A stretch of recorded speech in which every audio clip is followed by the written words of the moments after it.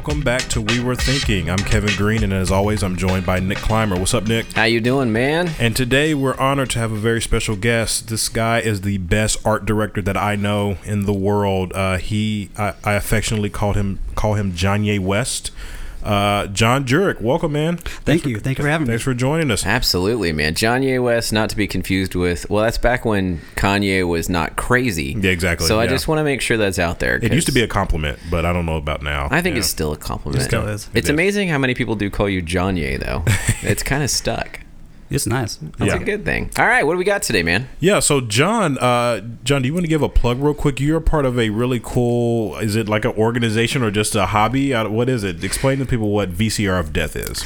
Sure. It kind of started as a hobby. I'm a big movie buff. Yep. And when you watch a lot of movies, you kind of appreciate good and bad movies. Right. And you start really enjoying bad movies. Yep. The really bad ones. Really, really bad, right? Really bad. And so... Like epic. Epically bad. So me and two of my friends started just watching together, had a beer, watching these films, is great. And then, we need to find some more of these bad movies. And we kind of discovered that most of them aren't on DVD, they're just on VHS. Okay, and you need to go out of your way to try to find them. Yep. Where do you find your VHS tapes? Dude, and because Kevin, do you even know what a VHS tape is? I do. Barely, though. I grew up on VHS. But you hardly even use CDs, man. All my Disney movies and stuff like that are on VHS. Oh, that's from good. Growing up, Aladdin. So Kevin Green. Oh boy. You every time, man, you fall into it. How's Kevin catching up on culture? Kevin has not been catching up with culture. So Kevin now owes me 2 lunches. 2 lunches, dude. yeah. It's gonna start costing you pretty soon, especially when I say I can go wherever I want. Yeah, exactly. All right, sorry, John. I didn't mean to digress there. Oh, please. All right, so VHS tapes. Where do you source these? I mean, are you like scouring pawn shops? Are you out there, searching the trash cans in the streets of Big D? I mean, what you doing? It depends. Most of the time, you can find them on eBay. That's kind of the main source. Mm-hmm. And you'll be shocked with how expensive some of these tapes can be, just how rare they are. Wow. I personally like to go to garage sales or half-price books and just kind of find these random bargain bins of these just insane movies. And just kind of we get together and just watch them all. Nice. So how many movies do you think you've watched so far with VCR of Death? Probably close to 200. Wow, that's amazing. And how long have you been doing it? For about a year and a half now. Year and a half. That's a lot of movies, man. I mean, and especially since you have to rewind these things. It's not like you just hit back. You got to stop. Yeah, that's crazy. So what is one of the most outlandish, insane, just ridiculous films that you guys have watched? They run the gamut of just pure gore fest versus just really 70s psychological films. Personally, I'm a big fan of these really terrible action films of the late 80s, early 90s, where it's just kind of very simple plots. And there's actually a famous company called City Lights where they basically just filmed wherever they could in LA and basically saved any money they could just to do explosions. Yeah. And so, and as you watch these films, it's like they use the same street, like this a certain amount of street that they can just get away with having these really simple car chases. Yeah. And mm-hmm. Now, is this the studio that you guys have the most collected VHS tapes for, or is that a different one? I remember seeing some article or something. You guys got picked up on social media about having the largest collection of one VHS tapes from a very specific studio. Is that still the case? Yes. One of my friends, Derek, who just is fascinated with this certain group of films, Regal Films, and because most of these have the best box art. And this is back in the day when you actually hire an artist to do the cover. And so I'm a big fan of them because they're just these gorgeous pieces of art. And so you get both that plus the movie itself. So it's kind of a double whammy for me as an artist. Nice. That's totally nice. So how many movies are you guys consuming on a regular basis? Is it a weekly thing? Do you get together and do this? And also, how do people kind of keep up with what you're doing? How do you show the world what exactly it is that you're bleeding your eyes out watching? So we definitely have more tapes than we can possibly watch, but we try to do twice a month, get together and watch the 3 films in a night. Luckily, most of these films barely hit the 70 mark, so we can knock them out pretty easily. Nice. And then what we do is we shoot the cover of the box art, and then we post it to Instagram at VCR of Death, which we have just got past 8,000 followers this week. Wow. A lot of Pretty people insane. loving VHS out there. Wow. Yeah. Well, we're gonna give y'all a plug. It won't be. We'll see how many followers you get off of it. But maybe you can return the favor I with want your that little. bump. You're gonna get it, man. We'll get We you- were thinking bump. We're gonna get you to 8,004. So there you go. Well, that's awesome, dude. Is there anything that you would tell people who want to start a collection of VHS tapes, where they can start, and where do you get a VHS player these days? Great question. That's a really great question. A lot of times it's on eBay. You'd be shocked. There's a very niche market for this, and it goes hand in hand with VHS tapes and VHS players, VCR tapes and VHS players. And so a lot of times you'd be kind of searching for VHS tapes, and then you find some good VCRs that are Right. working. Nice. I actually find people actually decorate VCRs in kind of these cool old movies because they know like the purpose of it now for Yeah. VCRs is to play these tapes. That's awesome. Yeah, awesome. So at VCR of Death on Instagram, right? And then VCR of Death on Facebook. Yes. Cool. So we'll transition to our next topic, which is Westworld. So we'll stop right here for a spoiler alert. Speaking of death, Speaking a lot of death. Oh man, yeah. Lot of Okay, death. so Lot of death. if you haven't Great seen segue, it, John. if you You're haven't natural. seen it, make sure that you guys just skip this section. Don't stop listening. Just Yeah. skip this section. We've got a nice little ender for you guys. It's completely different. Exactly. So Westworld. So I started watching Westworld when I realized that my AMC subscription changed on my cable provider, and I wasn't able to watch the shows without purchasing them anymore for Walking Dead. So I saw Westworld, and Nice. I love my HBO now, Yeah. and started watching it and was remarkably surprised. John, I noticed has become quite the buff on keeping up with the interwebs when it comes to Yeah. Westworld, and I know Kevin, you've enjoyed the show. A lot. Yeah, it is really. So let's get some overall thoughts first. So I think I kind of had a Game of Thrones sized hole in my life, and this really kind of filled it. It's kind of that. It's one of those obsessive shows where after I watch it, I would immediately go to the internet and see, like, okay, what does that mean? It's a lot of mystery, a lot of symbolism in it, and I would sort of seek out more information on it. I didn't just watch the hour. I would feel compelled to go seek out more information on it. So I have a question for both of you guys. You're both in a similar, generation, and it seems like, I don't know, man. I don't go seek out on the internet all of the plots and twists Right. and details. I guess for me it ruins it partially. Like I get off social media when I'm watching shows as much as I can, especially the couple nights after a show is aired, just because I don't want to know the spoilers. I mean, that was the worst with Game of Thrones, because you'd see like a meme of such and such is dead, and you're like, oh, man, I wanted that thrill, and it's like the internet has killed the thrill of TV for me A little bit. So like, yeah. why do y'all find such a fascination in like digging in? I mean, John, I think you're really into the blogs and digging deep into the info. What drives you to do that? Well, me personally, I don't really care about spoilers. I'm more fascinated by the twists and turns of people thinking about the show. And actually, I appreciate that more of kind of after each episode going on and seeing what people think, what their interpretation of what happened, what their ideas of what's coming up next, and just the amazing theories that people come up with, which is almost like a show in itself, kind of listening to that and looking at that. Yeah, John, I agree. And in a show as dense as Westworld, it really, for me, I just need to hear other people's interpretations of what I just watched. There's so much symbolism in this show and like subtle touches that you would miss, if you just watch it once. And so I seek out episode recaps. There's Reddit, threads that have all the theories on it.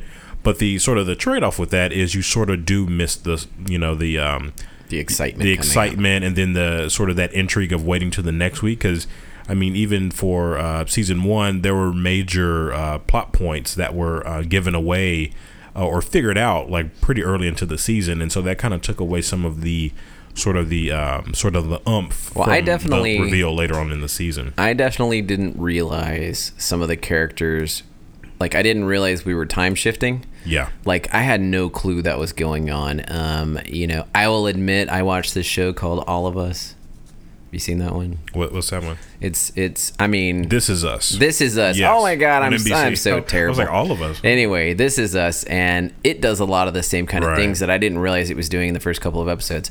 But anyway, I guess I see the point of kind of digging in. For me, I prefer going back, watching a series again, and then figuring it out.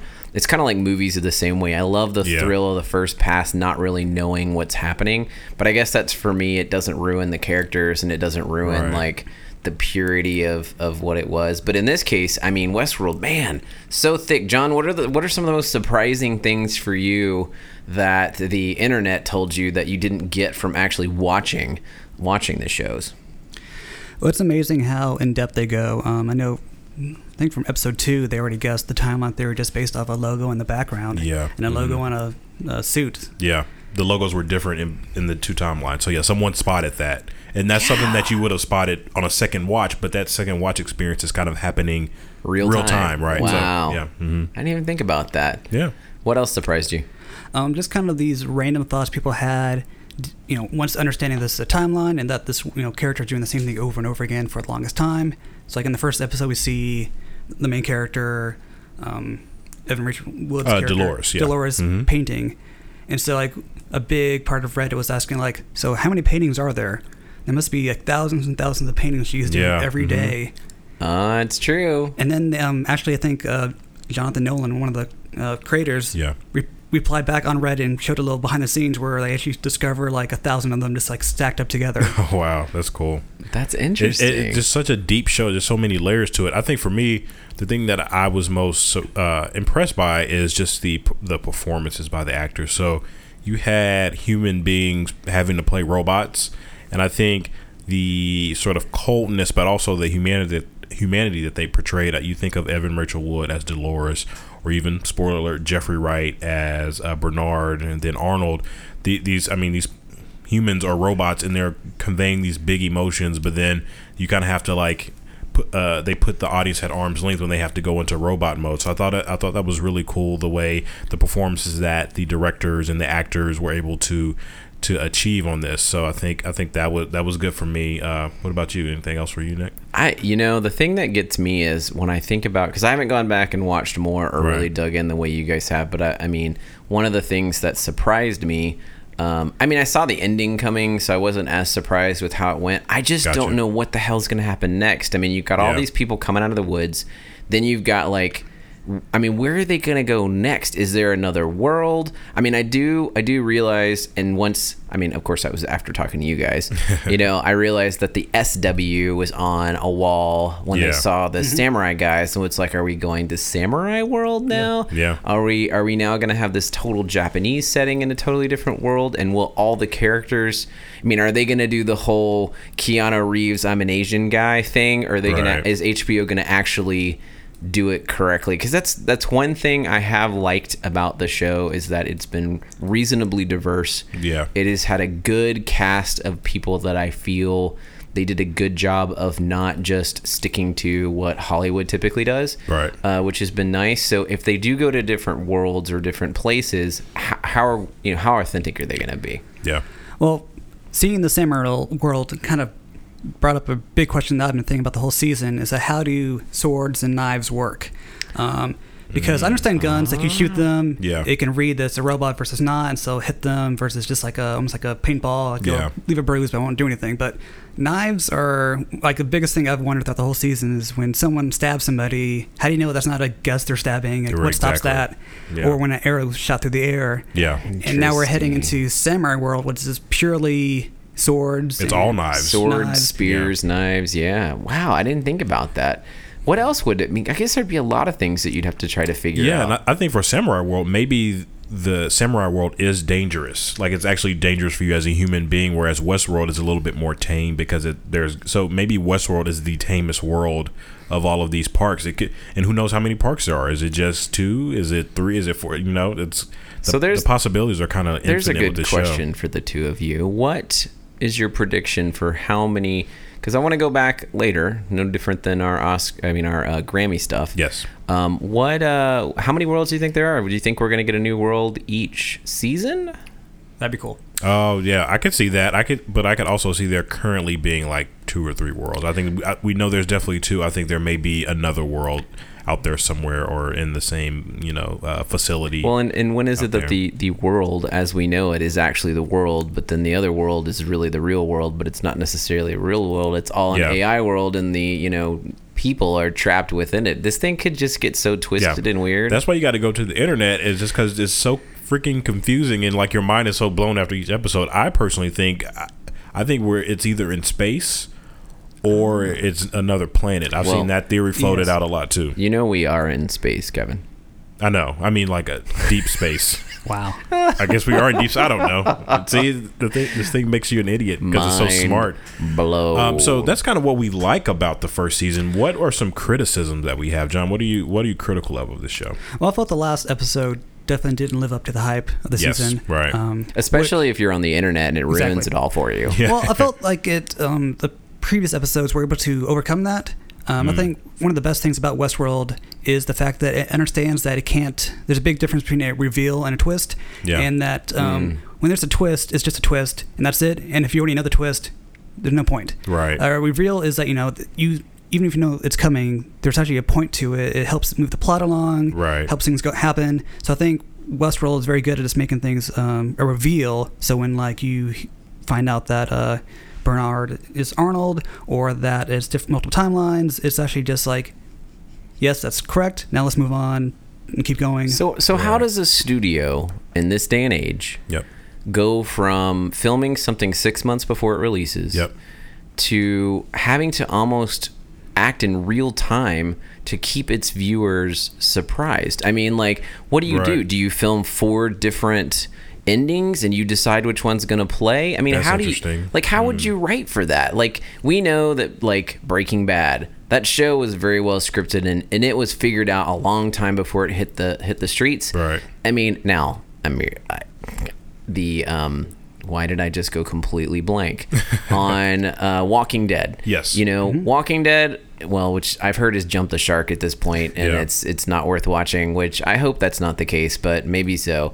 I guess there's an expectation that there's some absurdity to it, that it's everybody kind of expects it to be okay. I'll give it that, but Westworld seems to be high, held to a much higher standard, kind of like Game of Thrones. So John or Kevin, I pose this question to you guys: what do producers and filmmakers do to make it so that they can mess up the internet and actually surprise everybody? Well, I think they kind of have to give up on the twist, as John was talking about, as the thing that will keep people interested, and it's more of the art of the reveal.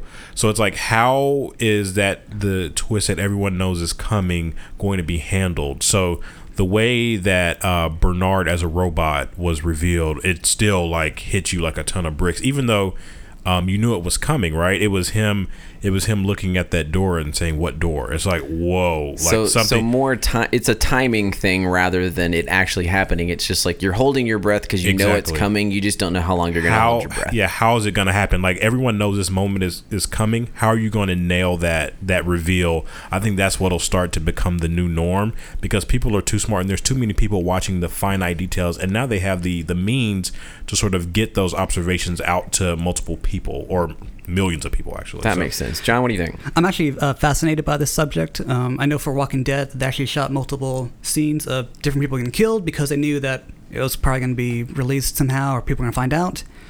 There's actually people sending in drones to try to capture these moments happening. So much. And so there's actually a lot of things people have to do to kind of keep these secrets under wrap, because people just want to discover them. Yeah. And when they're discovered, it's up to the creators to just lie and be like, no, that's not going to happen. I promise you, no, that's not real.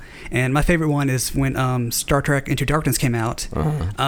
Everyone was like, he's Khan. It's obvious he's Khan. I haven't seen it yet. I haven't seen any Star Trek. That's another culture I need to catch up with. Whatever, Kevin. Yeah. When what's the actor's name?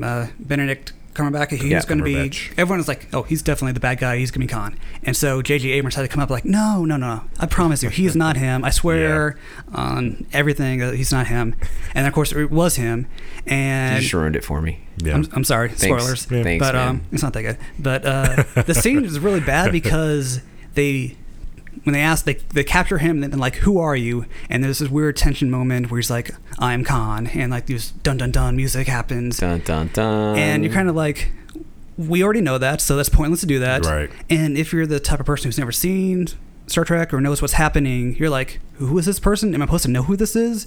So it's just kind of really a bad situation where they just go hoping for the twist would work and didn't. Yeah, you got to nail the delivery. It's about nailing the delivery these days. People are too smart and they have too much time on their hands to analyze this stuff, and you have to like deliver on that moment. Everyone knows it's coming. I think that may be the future. It's like twists on their own are not a effective storytelling device anymore. I think we've hit that point in culture to where that's happening. Like I even think for Game of Thrones, some people have probably already figured out how it's going to end, even though there's no book written or they're still shooting stuff. So it's just, I think it's just a sort of a fork in the road for these showrunners and things like that. And I think there's even shows out there like Mr. Robot in the first season where the creator said like, yeah, I'm not really interested in this, this big twist.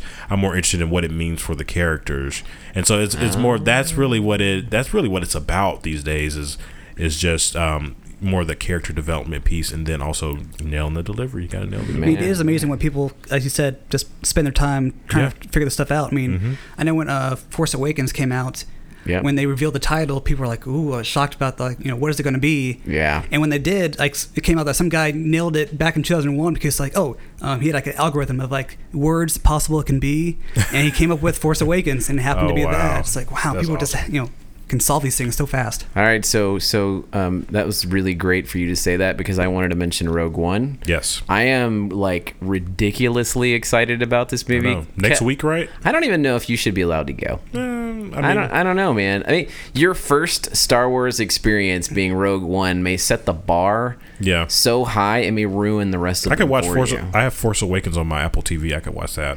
But that doesn't really help you. It's a totally different thing. You're going to be so confused as to what you're watching and why you're watching it. Yeah.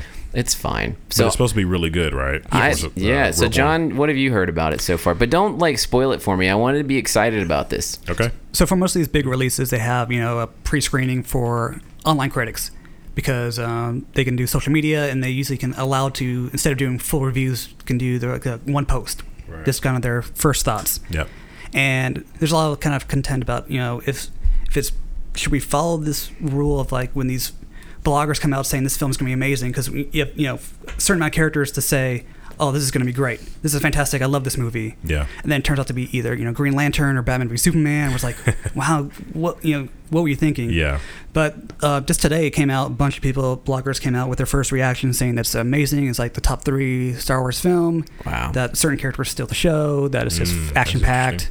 Even though the film's been marred with reshoots and some issues, and people have been questioning if this is going to be any good with it being a first kind of standalone movie, but apparently it's been revealed that's amazing. This is Disney's key to keeping the franchise alive. Is Rogue One. If Rogue One works, then the Han Solo movie should work.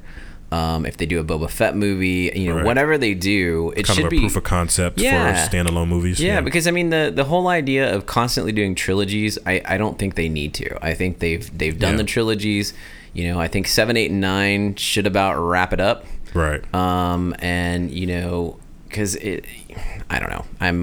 I'm curious to see where it goes, but I'm also I think it's very neat that I get to share the Star Wars experience with my kids, and they may be able to share it with their kids. Yeah. So the fact that I was worried about the Disney buyout at some point, because I'm like, God, what are they going to do? But I feel like they've held true. So Disney, way to go, and we'll see where it goes. There's no stopping the Star Wars train. Like this is between the Marvel movies and these movies, like Disney knows it has like a cash cow in its hands, and they will keep cranking these movies out as long as people go see them. Yeah. And they have the rights to the property, so they have to use it. So yeah, these movies are going to be coming out forever. Well, I'll have plenty of time to catch up. Well, we will start putting some more of our predictions out there on the blog as well as the site and on Facebook. Yes. Check us out at facebook.com/WeWereThinking. We're also on Twitter at WeWereThinking.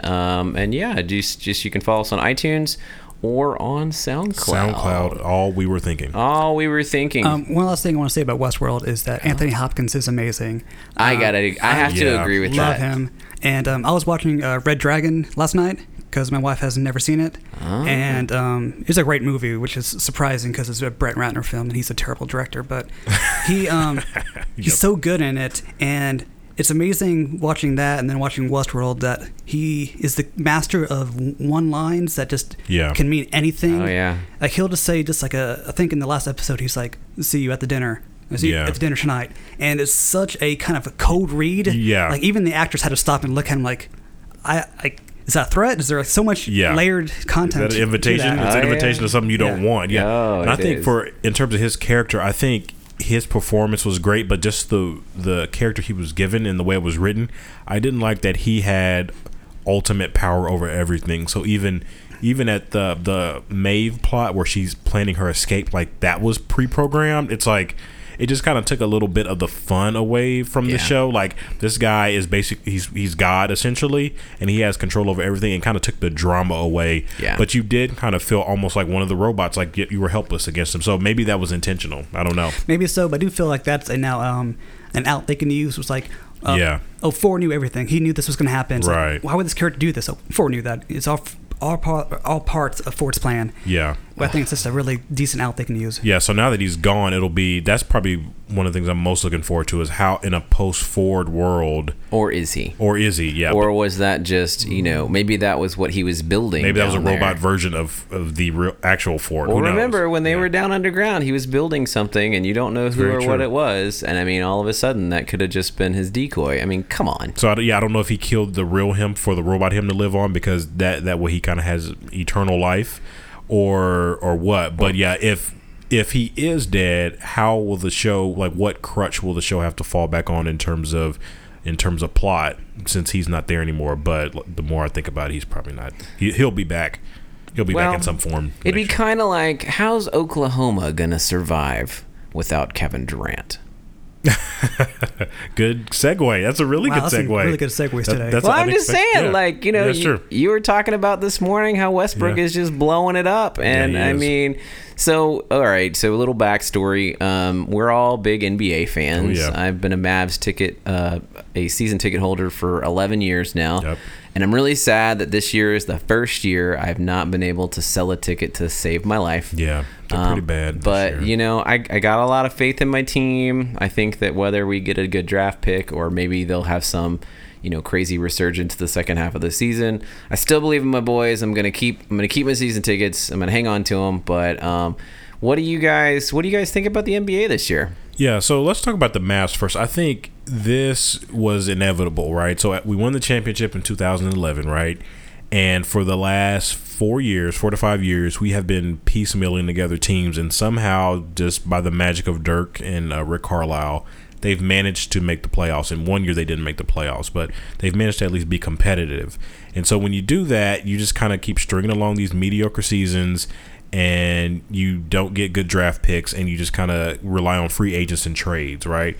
And so this year, the injuries to Dirk and Darren Williams and Bogut and Barea and Devin Harris, pretty much half the team, they were actually a blessing in disguise because the 2017 NBA draft was going to be really, really good. You're going to have a chance to get a really good player. And so I think the rebuild can start. We could potentially get our next Dirk in this upcoming draft. So I think if you're a fan of the Mavs and you're rooting for them to win, you need to start rooting for them to lose more so we can have the best chance of getting the draft pick. That's so hard. I know that's bad for your season tickets, but I think it's the best thing for the franchise. We need, and this could be a fast rebuild. I mean, Harrison Barnes is looking really good. Mm-hmm. Wes Matthews looks really good right now. This guy Dorian Finney-Smith looks pretty good, who they've been starting. Justin Anderson still has potential. So you have some young talent there. If you added a superstar or a future superstar draft pick next year, this could be a 2-year rebuild as opposed to a 5-year rebuild. So I can't handle a 5-year rebuild. No. Well, I think it's apparent that the NBA has become a league of point guards and big men. Yes. Which we have neither. And that's the biggest issue. We tried with Rondo, didn't work out. Nope. Who we have now? Darren Williams. Yeah, we have Darren Williams. Enough said there. Enough said. Yeah. And so we definitely need to fill those positions.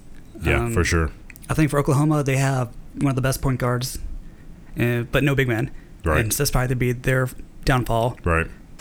Golden State, doesn't really have a big man either. No, but they're so like ridiculous on offense that they may be able to shoot their way out of that predicament. Exactly. They have 3-point guards on the floor each night. So pretty much, yeah.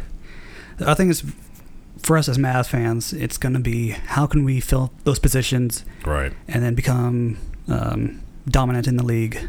Right. I think so. You look at the 2017 draft. It's like the top 3 players are point guards. So if we currently have the worst record in the league right now, so that gives us I think it's a 25% chance of getting the number 1 pick, and then the odds of a top 3 pick are even greater. So if we can land one of those top 3 point guards, I think we'll be set up nicely for the future. Because you look at, superstar rookie point guard Wes Matthews and Harrison Barnes as your sort of like 1, 2, and 3, and then from that point maybe you have Dirk for another year, and then you just need who's your sort of athletic big man. And you may have to get that guy in the draft next year, or is there a free agent out there that could potentially be that person? So let me throw this out there. All right. So you're the owner of the Mavs. Yes. Do you encourage your team and your coach to lose? Because I mean, think about it. Yeah. Think about this from a business perspective. Because I always do. It's just what happens. Right. It goes through my brain and I go, well, if I own them. So I mean, think about it. So they are literally I get emails every other day from my agent, my Mavs season ticket agent, right? And Kenny will send me a note and say, hey, we've got this, come on out and you can meet all the Mavs dancers and we'll move you up to the front row, or we'll do this or we'll do that. I mean, they are obviously struggling just to get the season ticket holders to come in, because, getting your season ticket holders in to experience it, to remember why they got it, is super important. Yeah. And nobody's going. Have you watched on TV when they pan out? They've stopped panning out into the crowd. A lot of gray seats. The front row doesn't even have anybody. Yeah. So as the owner of the Mavs, as the coach of the Mavs, do you start encouraging your players to start backing down? Not your up and coming kids that are basically you're trying to learn, but is this just a year to learn, and that your stars kind of back off a bit and maybe they get healthy for a year? Yeah, I think so. I think the good thing about this season is that they just aren't good enough to win. I think there's this phrase out there called organic tanking is what they're doing right now. They're trying really hard in a lot of these games, except for the Sacramento game earlier this week where Rick Carlisle got pretty pissed at the team. But they're trying really hard in these games, but they just don't have the guys to do anything. Right. So I think it's actually, you're kind of getting the best of both worlds. You're getting competitiveness from your young guys, and then even from your veterans. They're still out there, working their butts off, but you're not winning. So I think it's the best of both worlds. So I think Cuban and Carlisle are probably encouraging the team, guys, keep competing, keep fighting, but they just don't have the horses to go out there and win. But does this break your spirit? I mean, what do you think, Johnny? Breaking the spirit, I think for any athlete, they just want to compete. I think Wes Matthews came out saying we're just to be able to play in the NBA, it's an amazing thing. Yeah, for sure. Yeah. So we just got to go out and play. We can't worry about if we win or lose. Yeah. And so I think there's enough veterans on the team that will help the young players. This is how it is. We just got to keep playing, and then next season we'll be better. Yeah, I wish they had done it earlier, honestly, because you think there was always this excuse or this crutch of, Dirk's he's getting towards the end. We got to be competitive for Dirk. But if they had done this 2-3 years ago, you get your superstar draft pick or your potential superstar draft pick, they would have been probably good by now. Right. And Dirk's last 2 years would have been super competitive. Imagine if you would have gotten a player like, I don't know, you wouldn't have gotten Anthony Davis or someone like that, but a player of his caliber in those top 3 picks, or a Ben Simmons last year, or Joel Embiid, Andrew Wiggins the years before. What if you had got one of those guys, and now that player would be rounding into form, and then you have a superstar in him, a guy like Harrison Barnes, a guy like Wes Matthews, and then Dirk, who in the right role as a second or third option is still a really dangerous weapon. I think you could be good. So I just wish they had done it earlier, but I think as a fan, I hate flipping on and just seeing them getting their butts kicked, but I think this is what's best long term for the team. Can I pose a question to you, Kevin? Yeah, what's up? This may be a crazy theory, but do you feel that the league actually determines which teams can tank, or a certain number of teams can tank in a season? Oh, so that's a really I do think teams are encouraged not to tank for sure. Like when, for example, the 76ers from last year, they were the worst offenders of it, and the league basically brought in Jerry Colangelo to run the 76ers, and that was sort of mandated by the league, and he was brought in to make the team more competitive. And this year they are more competitive, so I do think teams are encouraged from taking, but I don't think there's like a set number of teams, and especially for the Mavs, it's just been injuries and a dearth of talent. So explain your question. You've obviously got some thoughts on that. Well, it seems that I'm sure it benefits, as you talked about, people not going to these games, that if multiple teams decided to tank a season, that it may hurt the viewership. I know NFL is having issues with viewership right now. NBA seems to be on the rise, and they actually don't seem to have a ceiling right now. Like, it's amazing how far they can go. Yeah, and I think that's why you see a lot of the teams this year are super competitive. And I think that's just the benefit of a lot of teams who were so bad for so long that they got their draft picks and they're finally good now. And why they're such a small, lower class. The middle class is really big, and the upper class is really small. Middle class is big, and then the lower class is really small. So there's the middle class of the NBA is probably the healthiest it's ever been. Like, it's super competitive, but no one's gonna, I think it's still gonna be Warriors Cavs Part 3 in the finals. But the lower class is really not that many teams that are like as bad as the Mavericks. So I think it's a really good year to be bad for those guys. So that's the Mavs. The sad state of the Mavs. We may check in on those guys, but maybe not. Mostly around like who are the draft picks next year that they'll draft. Yeah, which seats can Nick pick up, because exactly this season's so bad. Maybe I can get some cheaper seats closer up because nobody wants them anymore. You may get to sit on the bench by the end of the season. That'd be so great. They'll win like 10 games. My $10 nosebleeds. So let's wrap up with just a sort of a quick hits around the league. So a couple of the stories that have caught my attention. I think Russell Westbrook has just been insane. I know we all play fantasy basketball, and if we were doing our fantasy draft and you wanted two guys on your team, it was Harden or Westbrook. And Westbrook has even just surpassed. He's averaging a triple-double right now, which is insane. And he's kind of single-handedly like willing that team into the playoff picture in the West, which I think is just, if he doesn't win MVP, I don't like what the team he has. There's just no scoring threat on there besides him. I think that would be a mistake if he didn't win MVP. But do you think that's just a big middle finger to somebody that left his team? To Durant? Yeah. Do you think he's just, do you think this is just, that's part of what's driving him, or is he just coming into it? I think it's less on Durant and more on what people thought he would be without him. Yeah, exactly. I think it's more turning to the media and turning to people speculating that, without Durant he's a nobody, or the team's going to fail. And I know he's come out saying like, this doesn't matter to me. I'm just playing the game, which I think it's a complete lie. I think every game he's going to go out there and try to just dominate as much as he can. Yeah, I think he's a guy who's playing like his hair is on fire. Like, he is just so, like, he is literally willing this team to competitiveness. We just look at the talent. They have talented guys around him like Steven Adams, but they can't score. And so he's basically scoring and facilitating and rebounding on almost every play. And I do think there's a bit of like, I'm going to show you, Durant, like, I didn't need you. There's a little bit of that, whereas I think with Durant left kind of for greener pastures, and everyone thought that, like the Thunder would be competitive, but they wouldn't be like, in it as a top 5, top 6 seed. It would be more like they're just competing just to get in.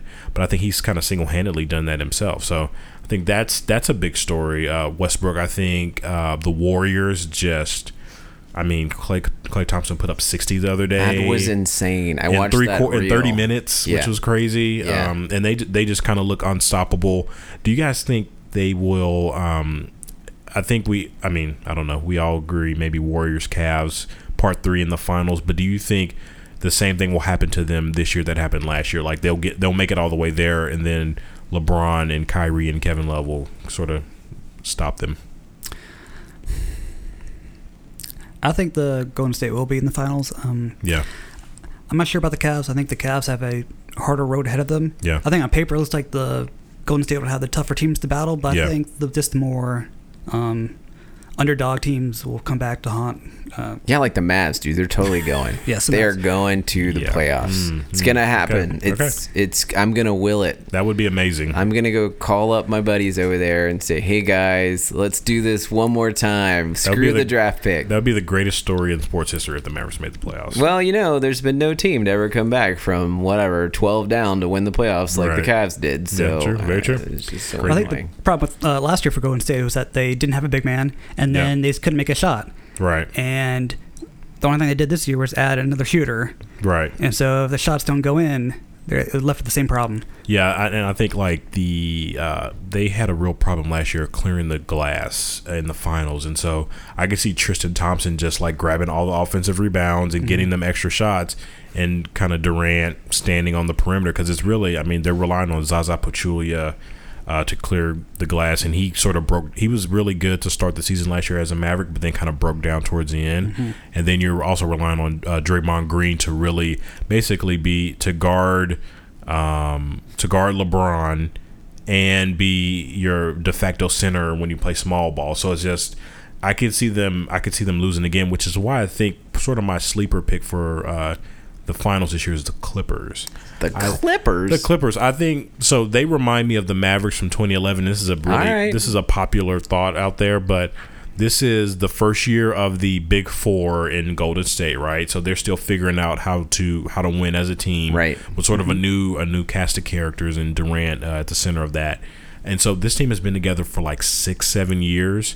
In some capacity, and Doc Rivers has been there for a while, and so I think this is their year to sneak in. You have the Cavs in the East, kind of still riding high from their title. Will they have the same intensity they had last year?